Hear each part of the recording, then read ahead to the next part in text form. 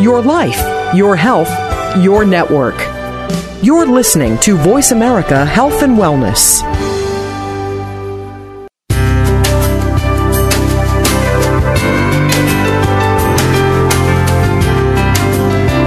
Good afternoon, and welcome to Frankly Speaking About Cancer with the Wellness Community. Your host is Kim Thiboldeaux, President and CEO of the Wellness Community. This hour is designed to inspire, inform, and to help you live better with cancer. Now, here's your host, Kim Thiboldeaux. Welcome to Frankly Speaking About Cancer with the Wellness Community, a new internet radio show that focuses on informing and inspiring people to live well with cancer. I'm Kim Thiboldeaux, President and CEO of the Wellness Community, an international nonprofit organization dedicated to providing support, education, and hope to people with cancer and their loved ones at over 100 locations worldwide and online at www.thewellnesscommunity.org. Before we begin today's topic, let's move to a segment we call Cancer in the News, which highlights the latest cancer headlines. I'm Bill Schaefer, and this is today's Cancer in the News. The Food and Drug Administration recently approved Sancuso, the first and only patch to provide up to 5 consecutive days of control of nausea and vomiting for patients receiving a moderately or highly nausea-inducing chemotherapy regime. Worn on the upper arm, the patch delivers a steady dose of a drug called Granisetron, which prevents nausea by blocking serotonin receptors. Granisetron is already in use as an anti-nausea medication and is currently delivered by injection or orally via tablets or solution. When compared in a clinical trial, the patch fared equally well in preventing chemo-induced nausea and vomiting as the oral product did. Nausea is one of the most common side effects from chemotherapy, and researchers believe that by applying the patch in advance of chemo treatments, patients will be able to increase their physical and emotional comfort levels throughout the treatment process. Chemotherapy-induced nausea and vomiting, CINV, are commonly cited by patients undergoing chemotherapy as highly feared side effects. In addition to its social and emotional effects, if left untreated, CINV can lead to dehydration, malnutrition, treatment delay, or even discontinuation of treatment. While not all chemotherapy patients experience nausea, those that do are sometimes forced to stop their cancer treatment prematurely. By using the patch, patients will be able to avoid nausea and continue their chemo regimes undisrupted. As a result, Sancuso may have the potential to increase survival rates among patients. The most common side effect from Sancuso is constipation, which occurred in 9% of the patients who participated in the clinical trial. The remaining 91%, however, tolerated the patch very well. Sancuso should be available to patients by the end of the year. In other news, the FDA also approved a new cancer radiation treatment called RapidArc, which dramatically speeds up the radiation delivery process to patients. RapidArc received approval from the FDA in January of this year, and over the past 9 months has been installed in 30 centers in the United States, and that number continues to grow. Approximately 70% of cancer patients in the U.S. undergo radiation either alone or in combination with chemotherapy or surgery. This new radiation delivery system is considered a huge technological step forward because treatments that once took 10 minutes can now be completed in less than 2. For patients receiving daily radiation treatments, this means less time lying motionless on a treatment table. Although radiation is an effective cancer treatment, scientists discovered that a primary side effect is damage to the surrounding area cells. The speed of RapidArc's delivery of radiation to the target lessens the chance of patients accidentally shifting positions, thereby damaging other tissue. The cost of RapidArc is similar to other radiation therapies and is covered by Medicare and most insurers. I'm Bill Schaefer, and that's today's Cancer in the News. On today's episode, we will focus on cancer survivorship, how it is defined, and what it means for someone when treatment has ended. Today, there are more than 12 million cancer survivors in the United States. In 2005, the Institute of Medicine released a report From Cancer Patient to Cancer Survivor, Lost in Transition, which highlights the gaps in resources available to individuals moving into the next phase of life after treatment. We have a wonderful panel here today to discuss what people can do to help bridge that gap and offer a wealth of information on life after cancer treatment.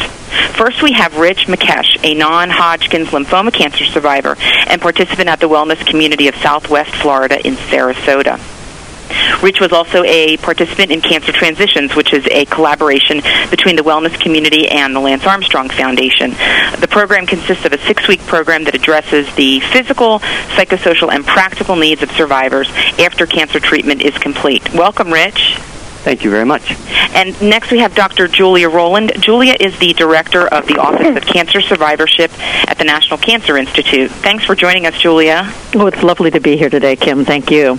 And last but not least, we have Gwen Darien, a cancer survivor, Editor-in-Chief of CR Magazine, and Director of the American Association for Cancer Research's Survivor and Patient Advocacy Program.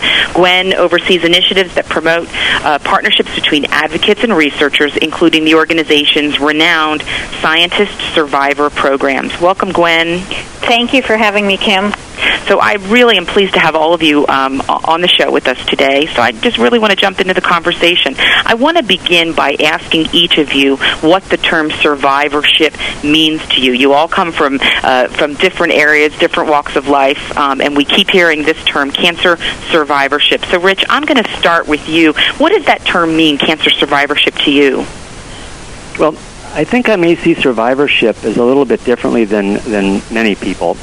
Usually I think when we think of survivorship, we think of somebody that's made it through a plane crash or a war or a flash flood or maybe a hurricane. However, having had cancer, I came to realize that my survivorship began the moment the physician told me I had cancer. Mm-hmm. My mind was just bombarded with everything, many concerns and many fears. What was I going to do? Would I have insurance? What kind of pain I would have, etc. And I really had few answers at that time. But when I came home, I sat in my chair, my favorite chair, and sat down to reflect on the diagnosis. And I determined that I had to put some boundaries on cancer. I looked at the word cancer, and I saw that there was no word I or no word we in the word cancer. Mm-hmm. And I thought, how am I going to blend myself with cancer? And I came up with a hybrid word, I guess you'd call it, that was going to see me through my cancer treatment and beyond. And the word is can survive. Not C-A-N-C-E-R-V-I-V-E, but C-A-N-S-U-R-V-I-V-E. This way I put I in with cancer, and we were now going to be a team to work in my favor. I really felt that cancer was going to put me at war. I mean, cancer was on one side warring, and I was on the other side warring back. And I didn't want to do that. I wanted to somehow negotiate my process through the treatment that I was going to receive. And so I used the word can survive. And you just created your own definition, your own framework for what that was going to mean for you. Exactly. And I took it to the place where I was receiving my treatment, and we would be sitting in our little slingback chairs getting our treatments, and I'd come in and say, how are you doing today? And they'd say, I can survive. and it made all of us feel, I think, more hopeful and gave us a direction. It's a word I'd like to include in the dictionary someday. I love that. That's a great goal, Rich. Fantastic. So, Julia, you're the Director of the Office of Cancer Survivorship at the National Cancer Institute. A big job, a big title. Tell us in your office, how do you talk about the definition of survivorship? Well, let me make two definitions here. One is the term that serves a derivation of this. So who or what is a cancer survivor? And the National Cancer Institute, when it established the Office of Cancer Survivorship back in 1996, embraced the definition that was then put forward by the advocacy community. And that was that a person could call him or herself a survivor from day one and for the balance of that individual's life, whether they went on to ultimately die of their cancer or of something totally unrelated.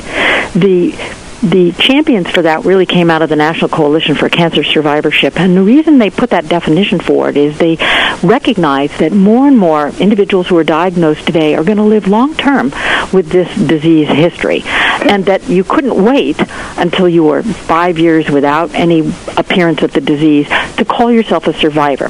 They didn't intend it to be a label, in other words, to penalize somebody for this by labeling them as a cancer survivor, but rather to get the medical community to think about what should we be considering, expecting that you're going to have years ahead of you after this treatment. Survivorship the office defines a little bit differently than, say, Rich just defined it for his personal perspective. We consider survivorship research, in particular, studies that address the long-term or late consequences of surviving cancer. So all of these things that we begin looking at once a formal treatment ends.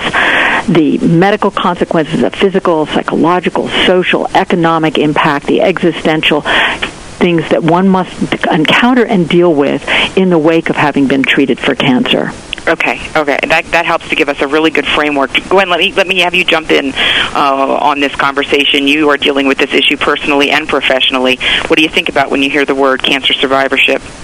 Well, I think that I think that I build a little bit on both what Rich and Julia said in two different ways. One is, as you pointed out, being a cancer survivor myself, but then also dealing with a lot of cancer survivors. And I think that I haven't really revisited the initial definition of cancer survivor, which essentially to me means that I survived my diagnosis of cancer.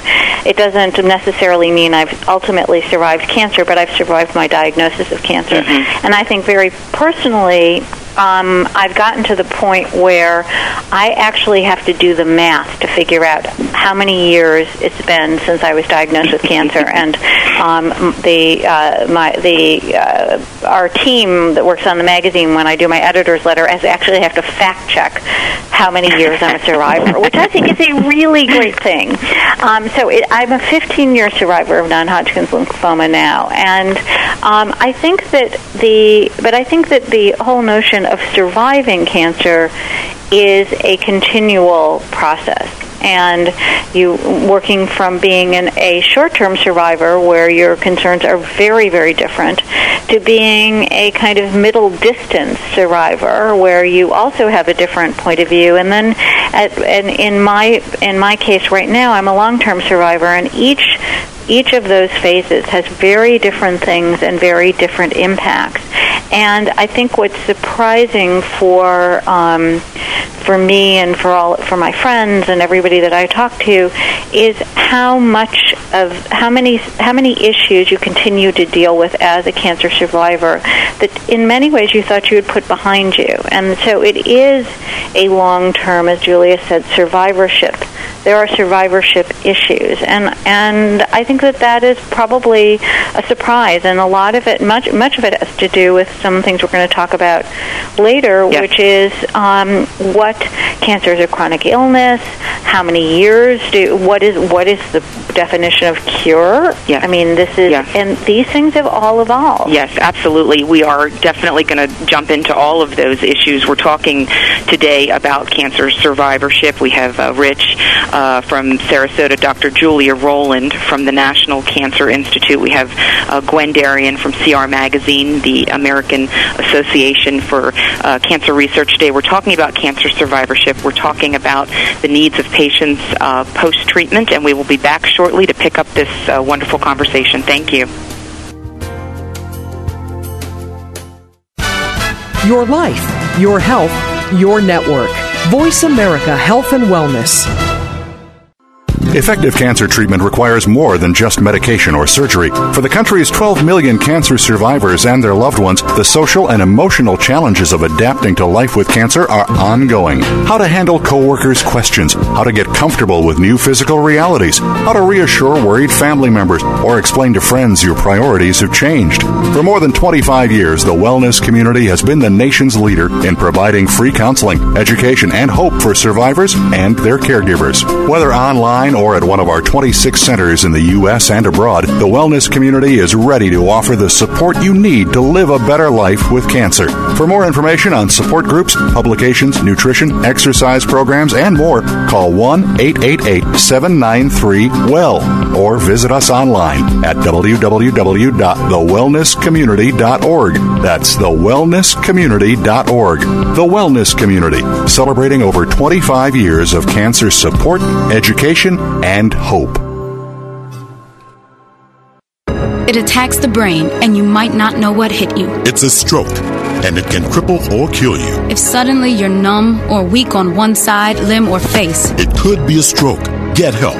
The there's no time to waste. It could even be a sudden, severe headache without cause. If you wait to get help, time lost is brain lost. Maybe it's a loved one slurring their speech or dizzy. Call 911 and get medical help quickly. There are even more symptoms that I did not mention. So call or hit the web for information and prevention. Blacks have a higher occurrence. Do you want to know more? Call 1-888-4STROKE or visit www.strokeassociation.org.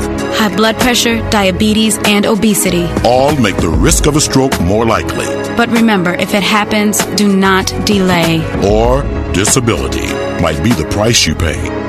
A public service message brought to you by the American Stroke Association and the Ad Council. Opinions, options, answers. Voice America Health and Wellness.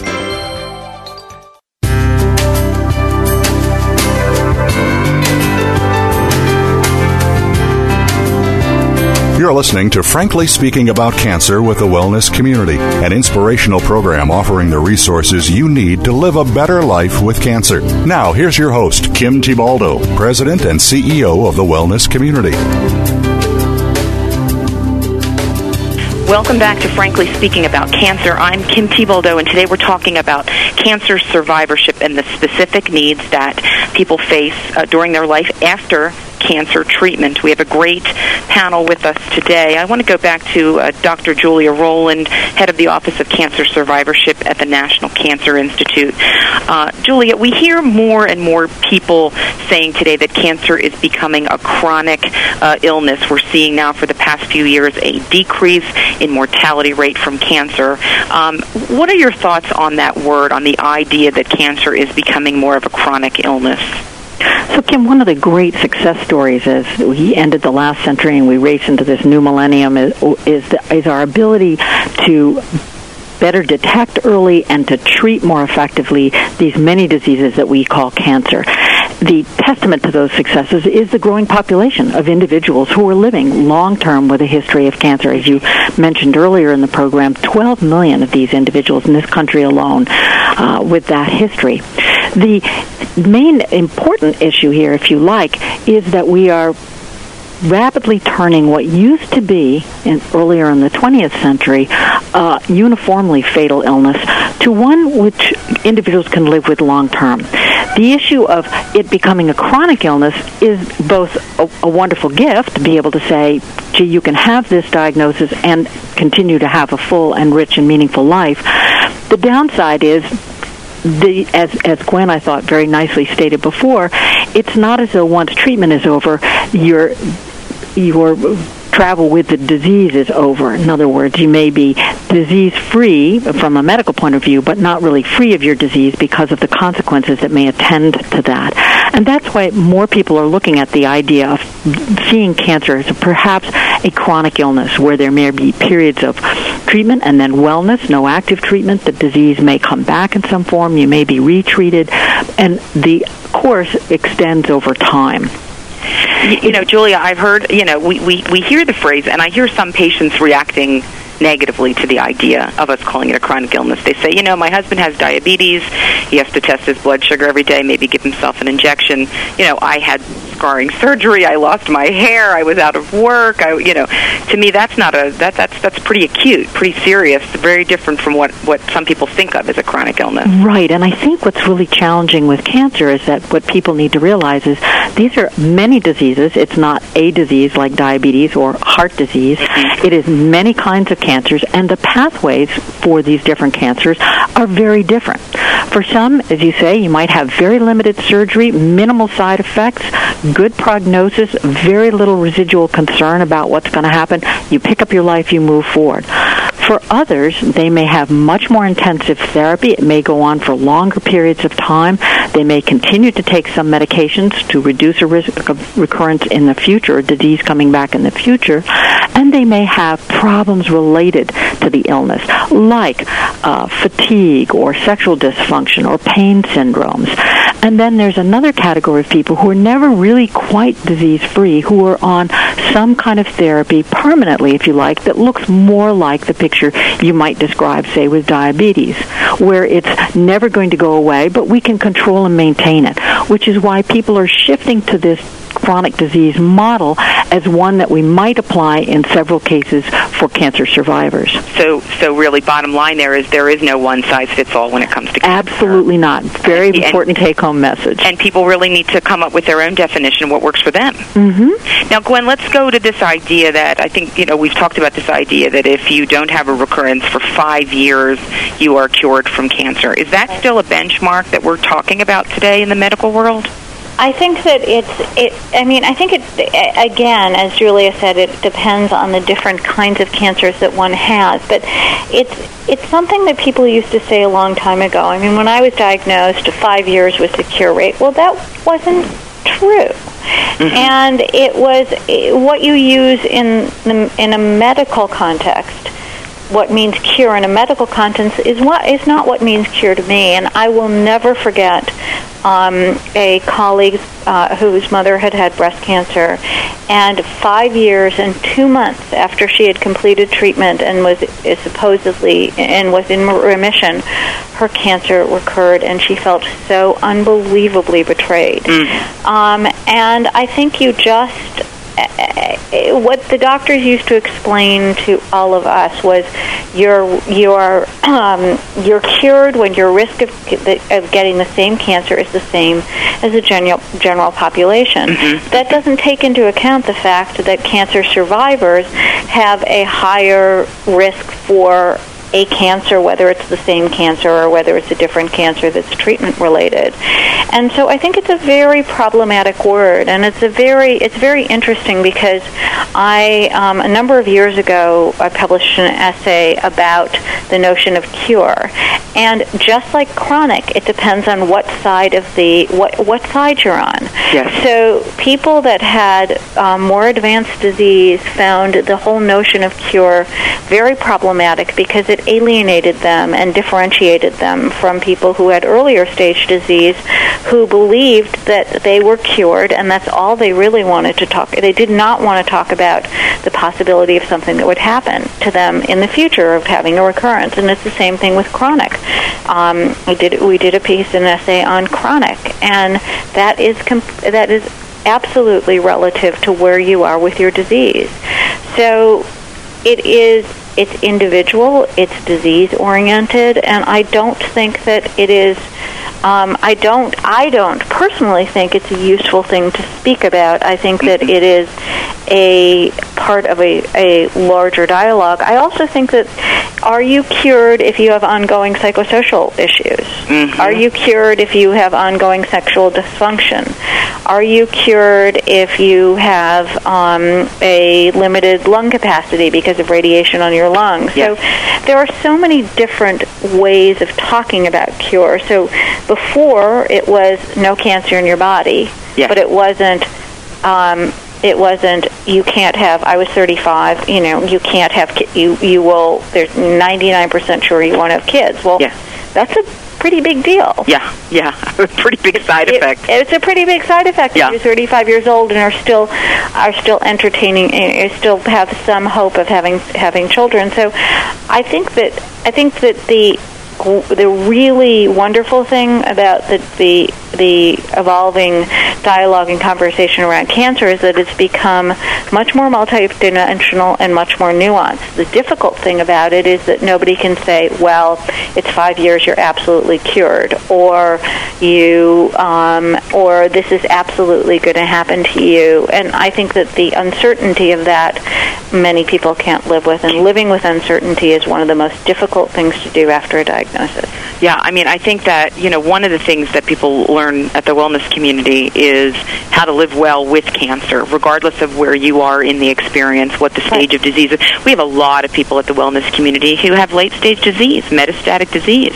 They know they're likely not going to be cured from cancer. So they're in our organization trying to find a way to live well with cancer today, learning how to be in the moment and really get through this experience today. Or I'm sorry to interrupt you, but if you have no evidence of disease, living with the uncertainty that it may come back. And how do you manage that uncertainty? Right. As you said, living with so many of the, both emotional and physically debilitating side effects of cancer. And you're right, disease-free does not mean that the cancer has left your life completely. And we see folks, even decades later, living with some of these side effects. Rich, I know you participate at the Wellness Community in Sarasota, Florida. You and I have had a chance to talk a little bit about your own personal experience and journey. Tell us, when you were finishing up your treatment, what were some of the biggest challenges that you saw ahead of you, and was it difficult to find resources to help deal with those issues post-treatment? Yeah.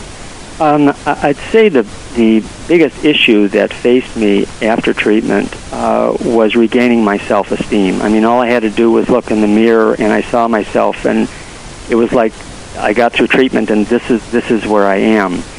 And I recognized pretty quickly that I needed to start setting some goals for myself, some short-term, some intermediate, and long-term goals.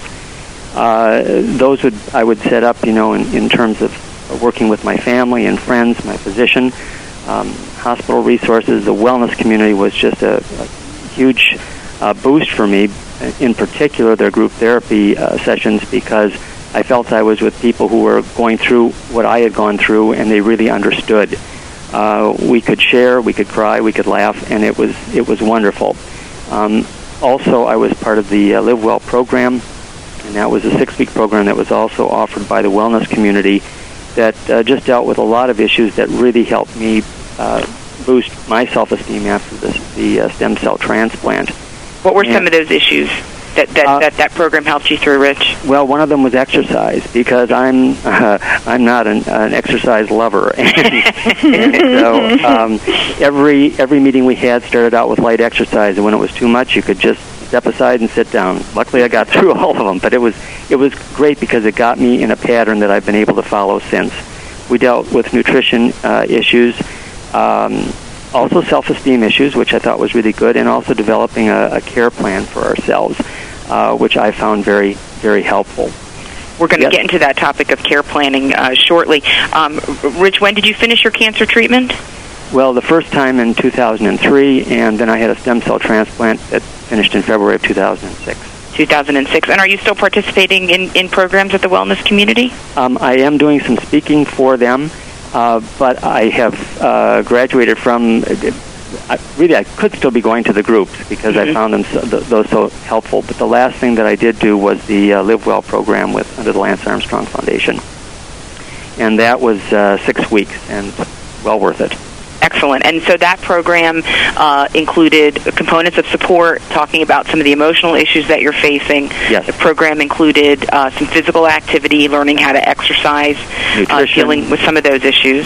Yes. Talked about some of the nutritional issues. I know the program also deals with some of the medical issues that people face post-treatment. Well, we had speakers there also who would talk about all these issues and address concerns that any people in the group had. Excellent, excellent. So today on the show we're talking about cancer survivorship, some of the unique issues and challenges that people with cancer face post-treatment. We have a lot more to cover today. We're going to talk about survivor care planning, treatment summaries when we get back from the break. Thank you. Opinions, options, answers. Voice America Health and Wellness. Hello. Hi, Bill? This is George Dewey from up the street. Oh, hey, George. How you doing? Good, good. Say, I noticed you've been walking to work these days instead of driving. And I don't quite know how to say this, but... But what? But your butt. Your buttocks. Your butt. I think I found your butt on my front lawn. Have you recently lost it? As a matter of fact, I have, George. It's about time someone noticed. Well, it was kind of hard to miss, if you know what I mean. Anyways, would you like it back? Would I like it back? No, not really. So it's okay if I throw it out? Sure, that's fine. Take it easy, George. Small step number 8. Walk instead of driving whenever you can. It's just one of the many small steps you can take to help you become a healthier, you. Get started at www.smallstep.gov and take a small step to get healthy. A public service announcement brought to you by the U.S. Department of Health and Human Services and the Ad Council.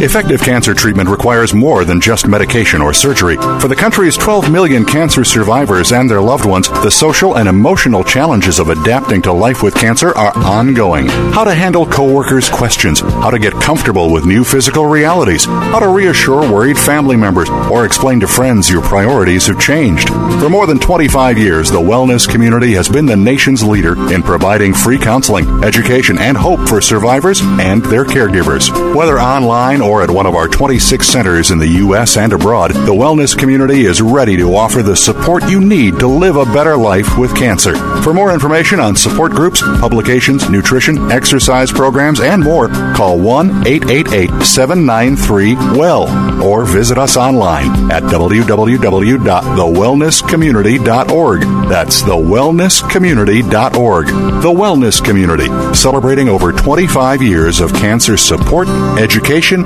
and hope. Your life, your health, your network. This is Voice America Health and Wellness.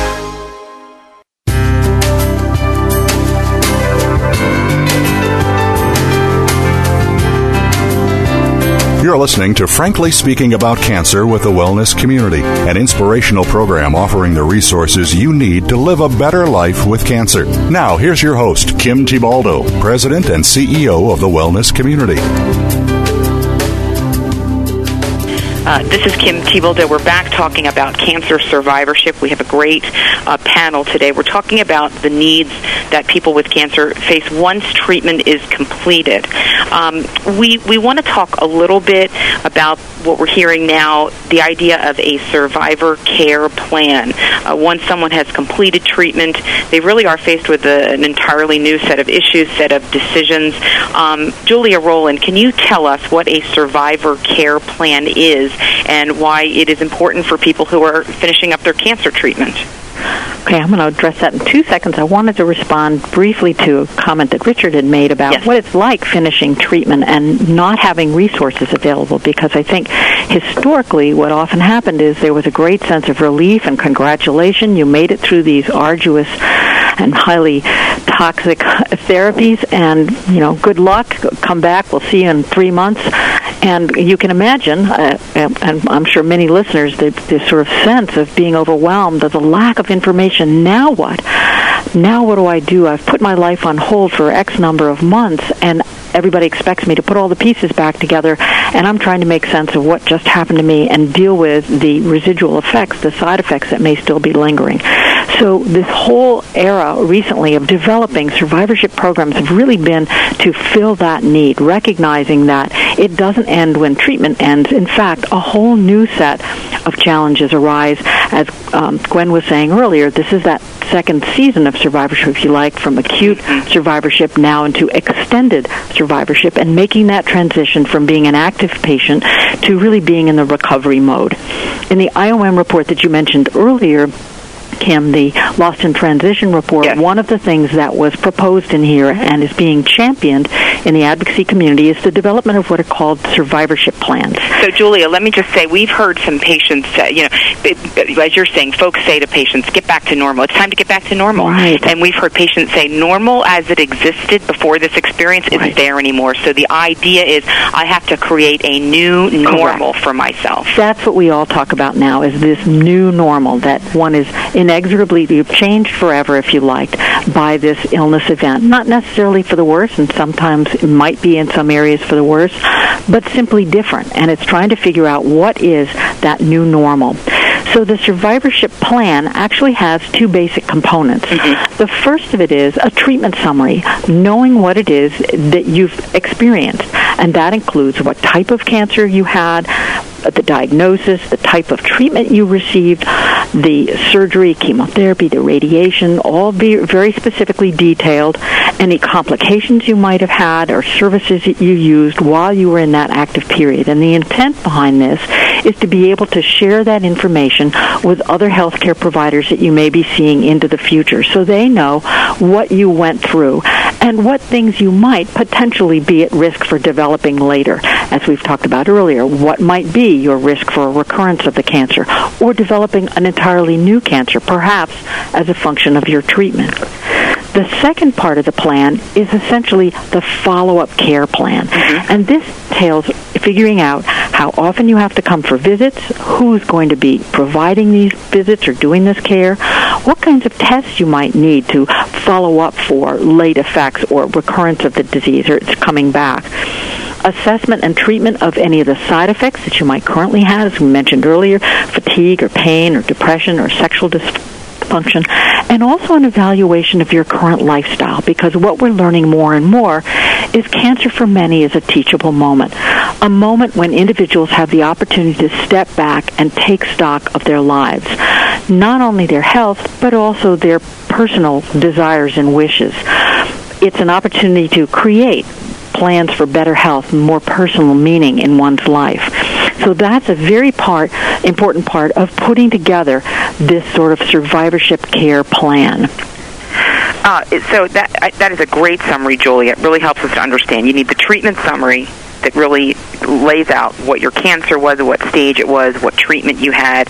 So that's piece one. And then piece two is the survivor care plan, which is really the roadmap from this point forward, and that every cancer patient, cancer survivor, needs a survivor care plan. Correct. And the idea behind this, the push to have these kinds of sets of information given to patients as they make this transition is to prompt a dialogue so that patients and their providers are talking about this experience, what they went through, what kind of care is needed in the future, and who's going to deliver that. In many instances, individuals are going to go back to their primary care physicians who are going to need access to that information. And you want that information also to be knowledgeable about what to do with regard to your health and what things might be beneficial to you to reduce the risk of the cancer coming back or to cope with your illness. So, Gwen Darien, can you tell us, is this happening today? Are we training doctors in how to do these treatment summaries and survivor care plans? Are we educating patients about the fact that they need to have this information with them? Where is this sort of relatively new field kind of, where are we today and really where is this going? I think that my perception of it is that people are absolutely talking about it. Mm-hmm. It is still, I think, too early to get a real sense of how it's impacting patients and how it's impacting doctors and how they interact with patients. Because there will always be, and there always have been, healthcare providers who are compassionate, who look at you as a whole person. They look at your life. They look at the circle of your family and friends and your support circle. They look at what your values are, and then there have always been those who pat you on the head and say, and particularly if you're a woman, my job is to cure you, dear. Don't worry about all of these other things. So I think Julie, I don't know if you agree with me, but I think that it's a little too early to really see what the impact of all of this has been on long-term survivor health if we're really going to do it in a more scientific way. No, I think you're right, Gwen. I think we're just beginning to do this and just beginning actually to put pressure on the medical community to be more systematic in the delivery of this information. Right. So we are educating on both sides of the block, if you like. We are strongly encouraging survivors to ask for this when you finish your treatment. Talk to your healthcare team. Ask them for this information. Ask them to sit down with you and talk about what it means for you and what your care is going to look like going forward. And on the other side, we're educating physicians about you need to develop these documents, find systems that will pull this information from all the scattered places it is in the medical setting. Yes. And that's the big challenge, actually, is many people go to many different places for their care. They may go one place for their surgery, someplace else for their radiation, yet another place for their chemotherapy. And it's trying to collect all of that information in one summary document so it's available to everybody who's part of that network and who might be involved in care going forward. So that's not trivial. I don't think we've seen yet what that impact might be. The sense is, however, that it may provide for better informed survivors, which we think in the end run will be very important. Well, let's do a focus group of one here. We have Rich on the phone. Yes. Rich is a non-Hodgkin's lymphoma cancer survivor. Rich, did your medical team talk to you about or offer you a treatment summary, and B, a survivor care plan to give you something in writing that outlines what you should be doing moving forward as a cancer survivor? No. What happened? No and no. It's new. We're telling you, it's new. It's new. It's coming down the block, and I think the basic message out here is and Gwen has said it too, is we're stirring up the enthusiasm for this. I do respect the question she asked behind that, though, and as sort of the researcher in me says, we don't have the empirical data yet. We don't have the knowledge base yet to see what the impact of this is.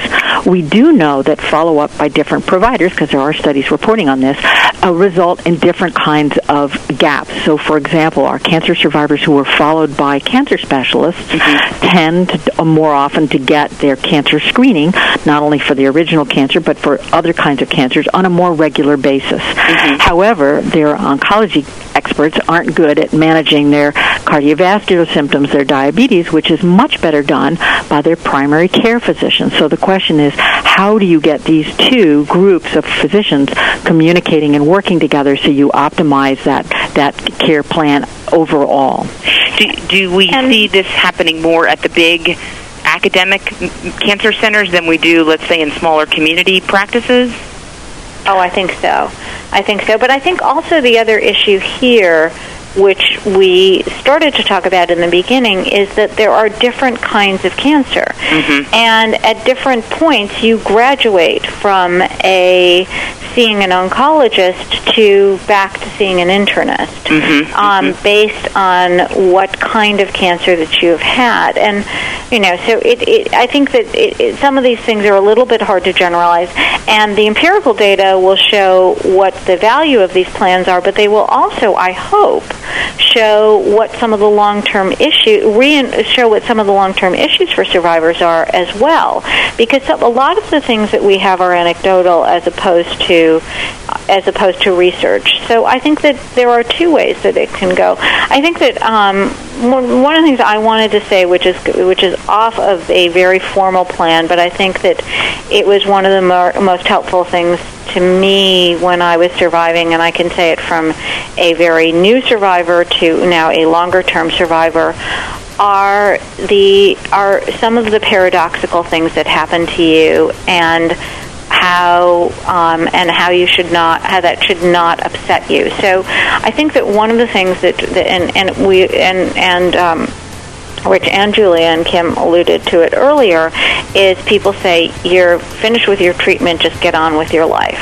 But the first year can be the hardest year after treatment. Gwen, we're gonna pick this up right after the break, because I think this is a really important topic, and I want to go back to it. So we're going to take a quick break. We'll be right back. A fresh look at today's health. Voice America Health and Wellness. Holistic health and well-being covers many facets, including stress, time management, weight loss, cardiovascular training, and aging. And that's just to name a few. Your Life Without Limits will help to sort it all out for you. Join host Joe Sardi and the top minds in holistic health and well-being for an educational and entertaining hour. Listen for Your Life Without Limits. Heard every Wednesday afternoon at 1 p.m. Pacific Time and 4 p.m. Eastern Time on the Voice America Health and Wellness Network. Effective cancer treatment requires more than just medication or surgery. For the country's 12 million cancer survivors and their loved ones, the social and emotional challenges of adapting to life with cancer are ongoing. How to handle coworkers' questions, how to get comfortable with new physical realities, how to reassure worried family members, or explain to friends your priorities have changed. For more than 25 years, the wellness community has been the nation's leader in providing free counseling, education, and hope for survivors and their caregivers. Whether online or or at one of our 26 centers in the U.S. and abroad, the Wellness Community is ready to offer the support you need to live a better life with cancer. For more information on support groups, publications, nutrition, exercise programs, and more, call 1-888-793-WELL or visit us online at www.thewellnesscommunity.org. That's thewellnesscommunity.org. The Wellness Community, celebrating over 25 years of cancer support, education, and hope. A fresh look at today's health. Voice America Health and Wellness.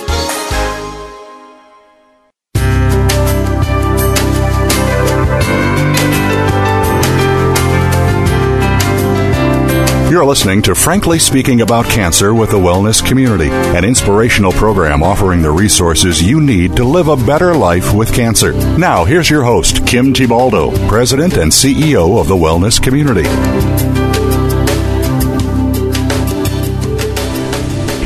This is Kim Thiboldeaux, and I want to go back.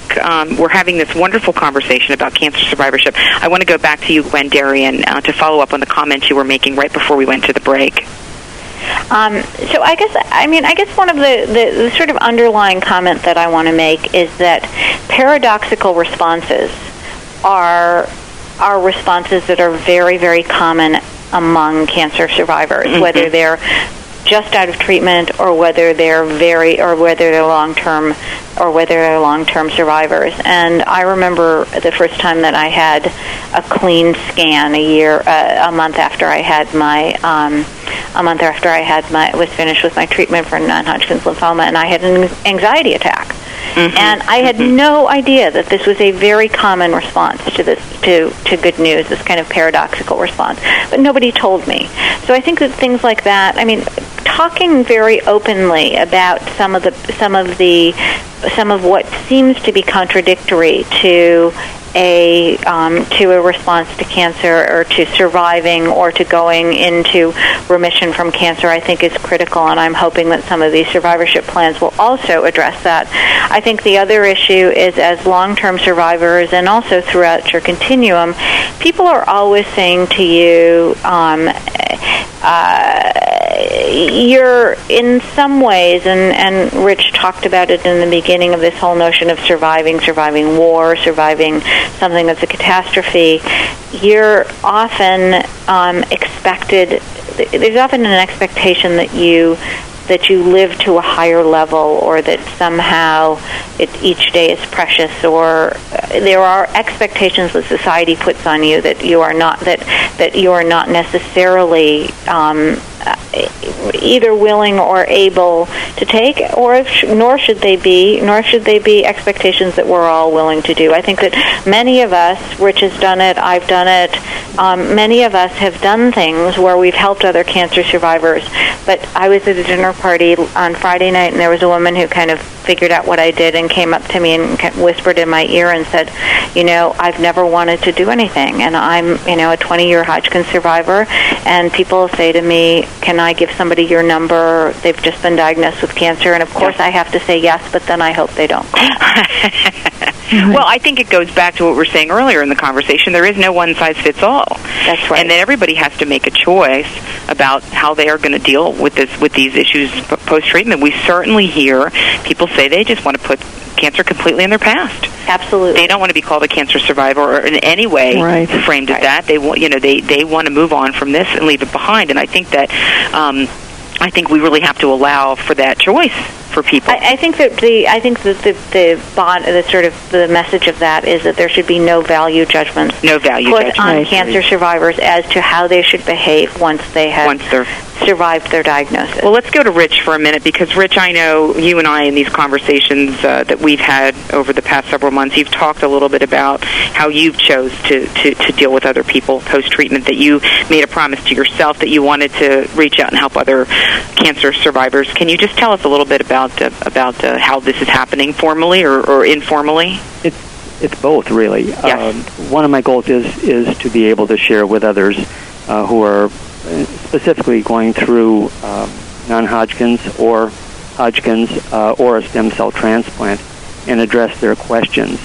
I don't so much want to be able to tell them about what I went through. I want to listen to them and find out what they need, because I think that when a person goes through any type of cancer treatment, they need to be able to address what they need and be able to put that into words. I just think it's so important and helpful.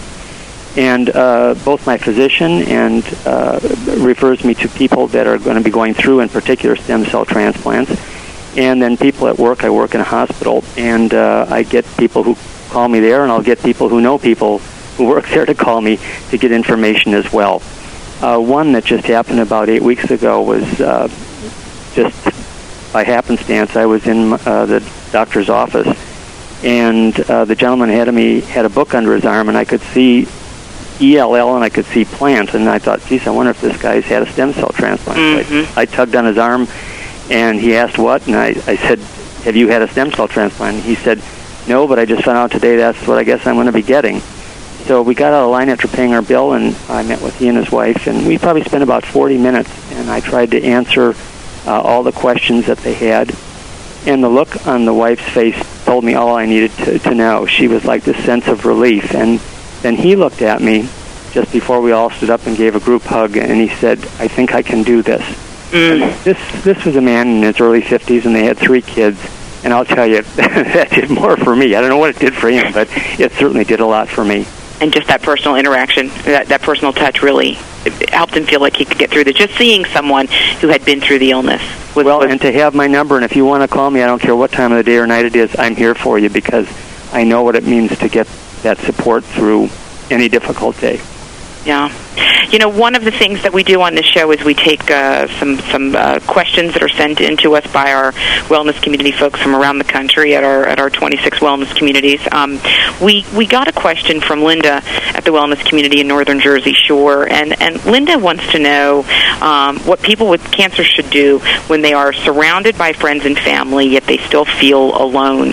And I think this can certainly be applied to when, you know, someone's going through treatment or really even in survivorship post-treatment. Let me start with you, Julia. Do you have any thoughts for Linda? Oh, yeah, absolutely. I think one of the things, and it's one of those paradoxes that Gwen was referring to, is sometimes one doesn't access these resources until after treatment because you're so busy just trying to make it through the different treatment activities, going to get your radiation or your chemotherapy and just making it day to day, that people don't have the energy to get to a support group or do that kind of outreach. So one point I wanted to make is that it's not uncommon for people actually to seek support groups after treatment ends, because then they have A, more time and perhaps more energy to do this, and B, it's often a time when, as we spoke about before, everybody pulls away resources.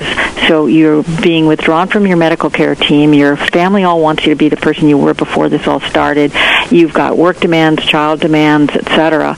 on you, and people aren't giving you space to recover. Support groups may be a very important place to go and talk about this experience that nobody else now wants to hear about. They've been there perhaps, helped you get through it, and now they want you to be well. And in that regard, I think support groups have a very unique role to play in the post-treatment arena in particular, where you can be with a group of individuals who get it. They understand what you're going through and can provide you, as Rich said, these really wonderful insights into here's how I've dealt with this, or I'm here, we understand it, we know you're going through this. I think it's also important, really important, to let people around you know that this transition, in particular, the sort of post-treatment as you're making that recovery, it takes time. It takes as much time to recover as it takes you to get through treatment. And that's sort of the algorithm that I would often tell patients that I saw. When you think back to your very first symptom to the very last day of your treatment, and if that was 8.5 months, then you need to be thinking about 8.5 months of recovery. And I think that's important. And the final point I wanted to make is really to highlight again what Gwen said, and that's that paradox of, you know, you're supposed to be joyful and happy about finishing treatment, and it's actually a time of very high anxiety for many people, and I would concur with her that, you know, close monitoring over that first year after the end of treatment is important, because that's when a lot of these pieces are coming into into focus, and where you want to be very closely looking at what are some of the long-term effects, the chronic problems, what are things to look out for, and how can I support you in making a full recovery from this illness experience. So friends and family can certainly help. Friends and family can be important to us, but really sometimes you just can't replace that experience of connecting with another person who's going through exactly what you're going through, whether it's cancer or anything else in society, really. And I think the other thing, Kim, is to let her know that that is a common feeling, to feel lonely within a crowd of healthy people. Yes. When you feel yourself in some way alienated. And so sometimes just knowing that is a common feeling helps people. And she can go out and she can talk to people. She can have support groups. She can talk to licensed oncology social workers. Yeah. But just knowing that other people feel lonely and alienated, it makes you feel even less alone. And frankly, that was one of the reasons that I started working in cancer advocacy, because being a 35-year-old cancer survivor is a pretty lonely, alienating place to be, and it was important to me to tell other people that that's the way that some of us feel. Yeah, we're wrapping up now. I think we could talk for hours. We've had a great conversation today with Rich McKesh from Florida, Dr. Julia Rowland from the NCI, and Gwen Darien from CR Magazine. Want to thank all of you for taking the time to talk about cancer survivorship and the issues that people face post-treatment. We want to dedicate the show today to Senator Edward Kennedy, to the entire Kennedy family, for teaching all of us about survivorship and facing cancer with strength and dignity. So this is your Frankly Speaking About Cancer for today. And until next time, we want to say be well, do well, and live well.